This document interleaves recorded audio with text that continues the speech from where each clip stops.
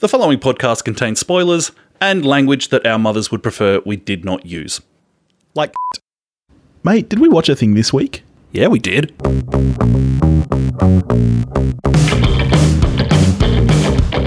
Hello, everybody, and welcome back to We Watched a Thing. You know who we are. I'm Billy, he's Topher. And what are we talking about this week, mate? Oscar frontrunner, Nomadland. Ooh, would we say Oscar frontrunner? Is that Well, what you I'm heard? talking in the kind of literal odds makers sense. Really? Right. For you think this has a shot at Best Picture? I'm saying that the odds makers certainly think it does. Wow, okay. I know nothing about the odds. I don't look at that stuff. That's No, not until you need to make your Oscar predictions and you just copy and paste. No. I do not. I've never done that. You know I don't do that. I bring up the odds when we talk about our Oscar picks after we've made our Oscar picks, only to bring in an interesting third perspective. And then interesting that your tips shift significantly then after having looked at them. Very strange stuff. Mate, I did that one time, and yes, I got only one wrong. But I was banned from all the tipping contests because I'd looked at the odds. Yeah.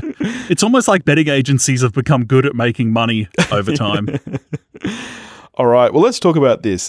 We were lucky enough to get to an advanced screening of this thanks to our great friends at Dendy Cinemas. Thank you, Lucy, for those advanced tickets. That was wonderful. So let's talk about this. Nomadland is a 2020 American contemporary Western drama film directed by Chloe Zhao, who also wrote, edited, and produced the film. It's based on the 2017 non-fiction book Nomadland, Surviving America in the 21st Century by Jessica Bruder, and it stars Frances McDormand. Also stars David Strathairn, as well as real-life nomads Linda May, Charlene Swanky, and Bob Wells as fictionalized versions of themselves. Let's get into it. What's it about, mate? What is it about indeed? It's kind of about the very real challenges of living at the margins in modern America. I feel like you could almost broadly say it's about the American dream, in a way. Yeah, or lack thereof. So let's get into it. Obviously, you loved this film. It made your top of the year list. It didn't quite make mine, although it was close. So I guess that gives people an indication that we liked it. Kick us off, mate. Okay, you mentioned that there's a lot of people in this film playing fictionalized, I'm not sure how lightly or heavily fictionalized versions of themselves, which is something that Chloe Zhao has experience with her previous film. I think it was the film she made before this one, The Rider, Yep. Which is an excellent film where, if not the entire cast, then very close to it, are non-actors. It's just people playing themselves in a quietly powerful story. Mm-hmm. This is now only the second film of Chloe Zhao's that I've seen, but quietly powerful is maybe how I would describe Chloe Zhao films. Yeah, yep. But yeah, a really interesting approach to not hire actors for these roles. And you really notice it when the credits come up. And it's like you see who's playing who. Yeah, and it comes up with the credits. Other than it's like Frances McDormand, David Strathairn, and then just people who have the same name. And it's like, oh, wow. Wow, Yeah. she did it again. Yeah, well, and the guy who plays David Strathairn's son, that's actually his real son. And the level of performance that she gets out of these previously non-actors is quite frankly phenomenal. I have to disagree with you here. And for me, this is really the one thing that stopped it going into my top of the year list. I think there's some beautiful things this film does, and I think it does some things exceptionally well. Casting non-actors is not one of them for me. I think, and maybe it is just because, they're up against Frances McDormand. To carry a scene, there are whole scenes where it's just Frances McDormand and one of these guys together talking, conversing, and Frances McDormand is so incredible in this film, and she is so real and raw. And as I said to you when we walked out, if she doesn't win the Oscar for this, it's purely because she's won it before, or because she's not really doing anything huge. She's not big enough in this film. There's no scene where she breaks down and cries or something, which the Oscars love. I found that even though, these actors aren't actors, it felt a lot more like acting to me. They didn't come across as real as Frances McDormand does. Like, you can almost see them thinking the lines through in their head. And to me, it takes the realism away.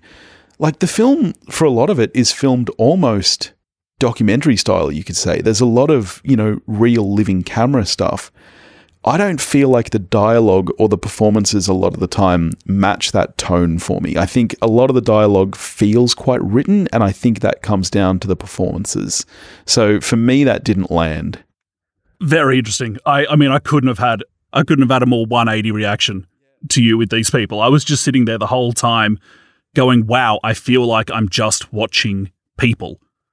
And then it all made sense when the credits rolled, and I was like, oh, it's because they're people. That's and they don't have interesting. to act this experience. Yeah. This is their experience. Yeah, see, and it might be their experience, but it's not that, for me, it was the dialogue itself didn't come across as real. And again, I think that's just because, people who aren't used to memorizing dialogue and reading it, no matter how close they are to that dialogue and that experience, you can feel it, I think. It just didn't quite land for me.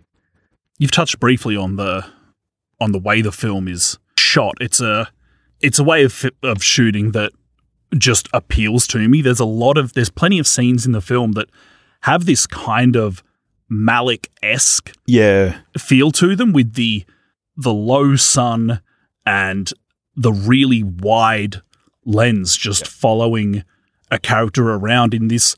In some scenes, it feels like this kind of semi-dream state with the camera just floating through these scenes as she's kind of drifting from mini chapter to mini chapter in this larger chapter of her life, which, I mean, firstly, there's a lot of scenes that just look fucking great. Yes.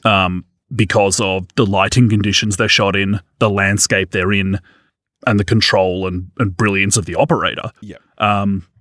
But just on a personal taste level, it's something that just works for me. I couldn't agree more. I love this style of shooting. And it, as I said, there's almost this living camera documentary feel to it, and yet it is so polished as well. Like, I just think it's such a gorgeous film. It's real Emmanuel Lubezki vibes for me in the shooting of the film. Yeah. Gorgeous stuff. Absolutely. And you brought up the landscapes. It is filmed with the landscape almost being a character all in of itself. Like, even scenes that are quite emotional, some films would go really tight on the actors' faces. This lets everything breathe, and it never lets you forget where these people are. And like, the landscape changes and the tone of the film changes with it. Like, there are scenes that are brutally cold, and then there are scenes in the middle of the desert. And the landscape is always present, and it just looks fucking beautiful. The story certainly, it feels very intentional to make sure that you're aware that you're watching people who normally are not the center of movies that we see. Yes, yeah. And not only that, but it's happening in this corridor of America that is not normally the focus of films, which tend to be more East and West Coast. Yes. Certainly in the mainstream, like, for sure. And most characters we get in films, sure, they're all different in their own way, but more or less they do fit into boxes. Yeah. Even in bad films, in good films, doesn't matter. You mentioned it in what this film has to say about the so-called American dream, which we can call it the American dream. You just insert country's name and then dream. That's right. Absolutely. It happens in a lot of places, but it's not something that we spend a lot of time putting a spotlight on in films. That's right. And I love what this movie is doing. It's making a comment on the American dream by looking at people who reject it, and they have completely valid reasons for it. Like, there are those beautiful scenes where they're all sitting around in the desert talking about why they've become nomads. And there are very few of them who don't have other options. Like, that's what is really interesting about this film. It's not looking at people who have been forced into this brink of society. Like, you look at Frances McDormand, she has several other options. Like, there are she goes and stays with her sister at one point and she tries to keep her there. She goes to stay with Dave and she could stay there, but she can't bring herself to do it after the death of her husband and after that experience and the way that her entire town was, like, for lack of a better word, just disappeared. Like, it's beautiful. And what I really love about the film is that it takes both of these lifestyles and looks at them with a sense of it's not trying to say this lifestyle is great, this is bad. Like, it shows you the realities of both. Like, there are moments where being a nomad looks, quite frankly, wonderful.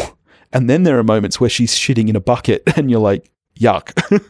Like, and it looks at both of these lifestyles with a sense of love and a sense of just realism and, disparaging about what about it isn't great at the same time. And I think it handles that so well. Something it captures really well when she goes into suburban life briefly. What it reminded me of is when Jeremy Renner kind of re-enters his quote-unquote normal life in the Hurt Locker and he's wandering through this supermarket. And it's amazing how that film made a supermarket feel so strange because of how well it had embedded you in what this character had been doing for the film up until that point. And exact same here.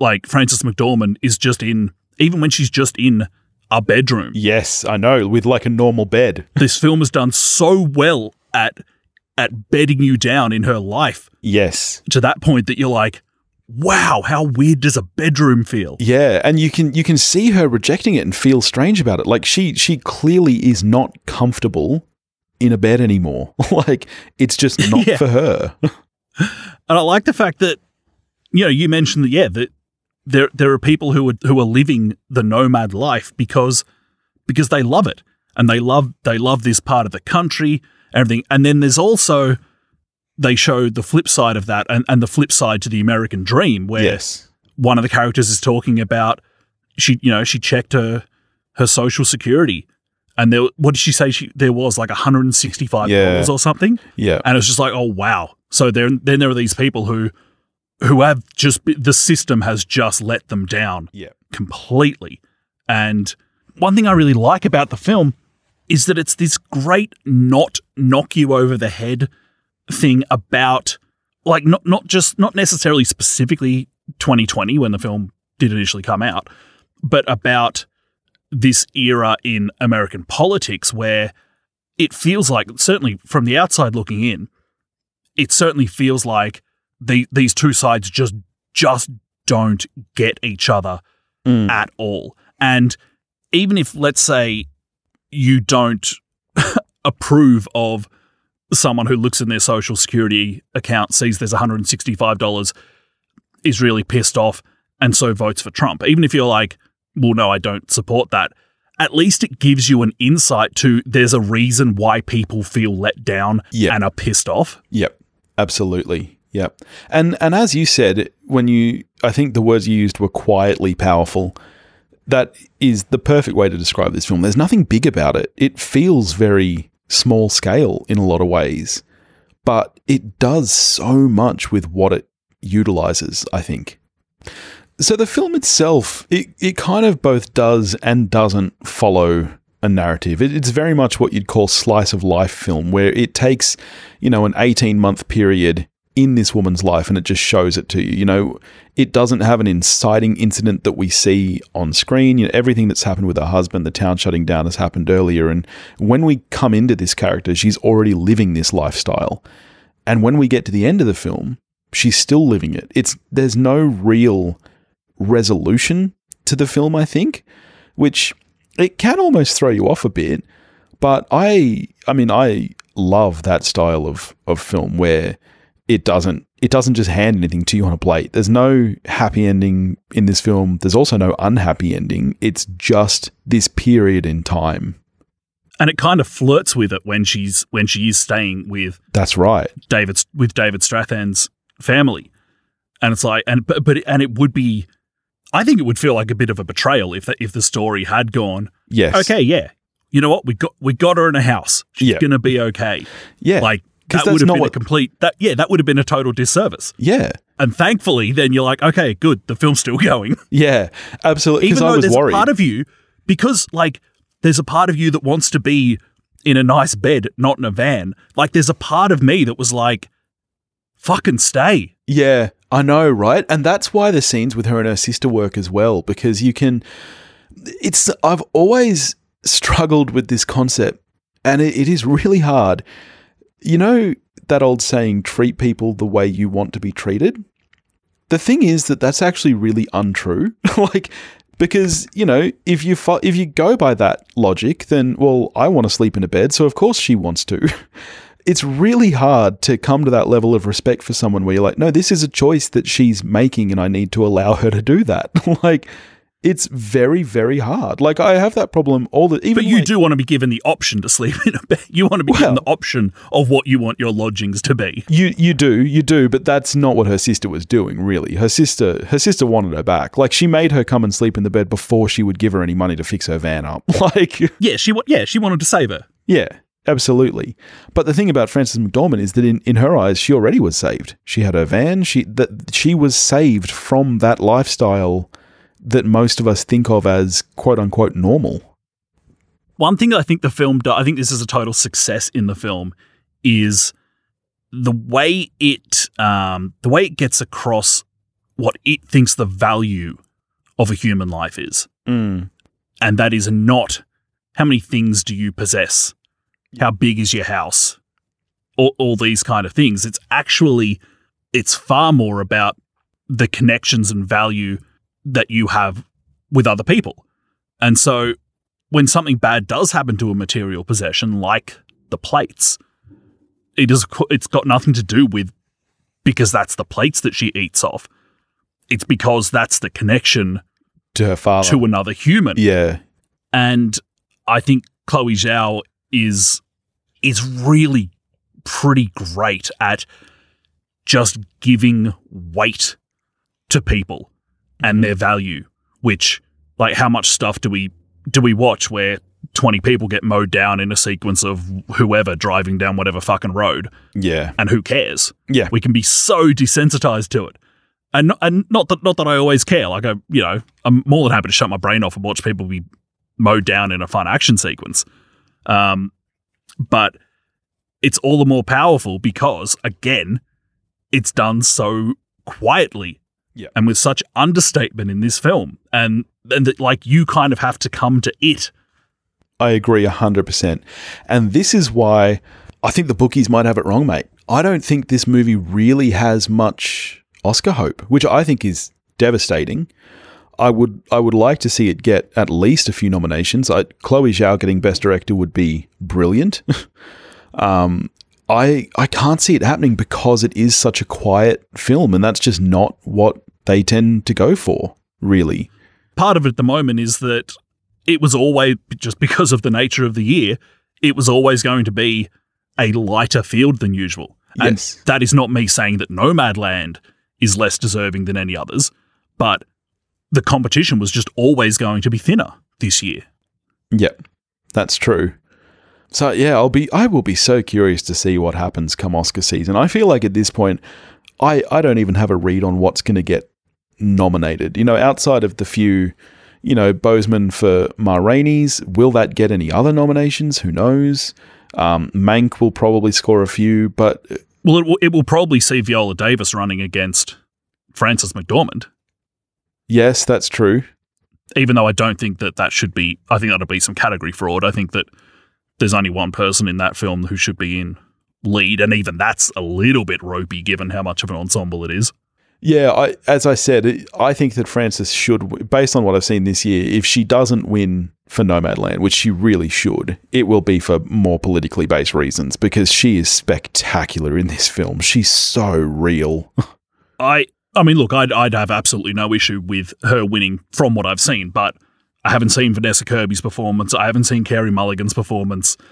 So there's some big ones out there that could change my mind. Are you talking about Promising Young Woman and Pieces of a Woman? Are they the two performances you're talking about? Yes. Yeah, hopefully we can get to them soon. Yeah, we should put them on the schedule. Yeah. Alrighty. Cool. So how are you scoring Nomadland then? I think it's very good. I'm an 8 out of 10. I'm also an 8 out of 10. I loved this film. It very nearly could have gone higher for me. And as I said, it just missed out on my top of the year list. It was in that category of, here's 10 films I've given 8s to, which is going to be the one that makes it up. I adored this film. Absolutely loved it. If you get a chance to see it, I believe it doesn't come out wide release until March. But when it does, go get to it. I concur. What are we getting to next week, buddy? Yeah, what are we watching next week? Yeah, I don't know either, do I? We'll figure something out. We'll talk off mic. We'll come back to you. In the meantime, if you want to get in touch with us, you can do that at wewatchedathing.com or wewatchedathing@gmail.com. You can find us on Facebook, Instagram, and Twitter, all under the handle at wewatchedathing. If you want to help support the show, you can do that at patreon.com/wewatchedathing, and we'll catch you next week. Watch a movie, folks.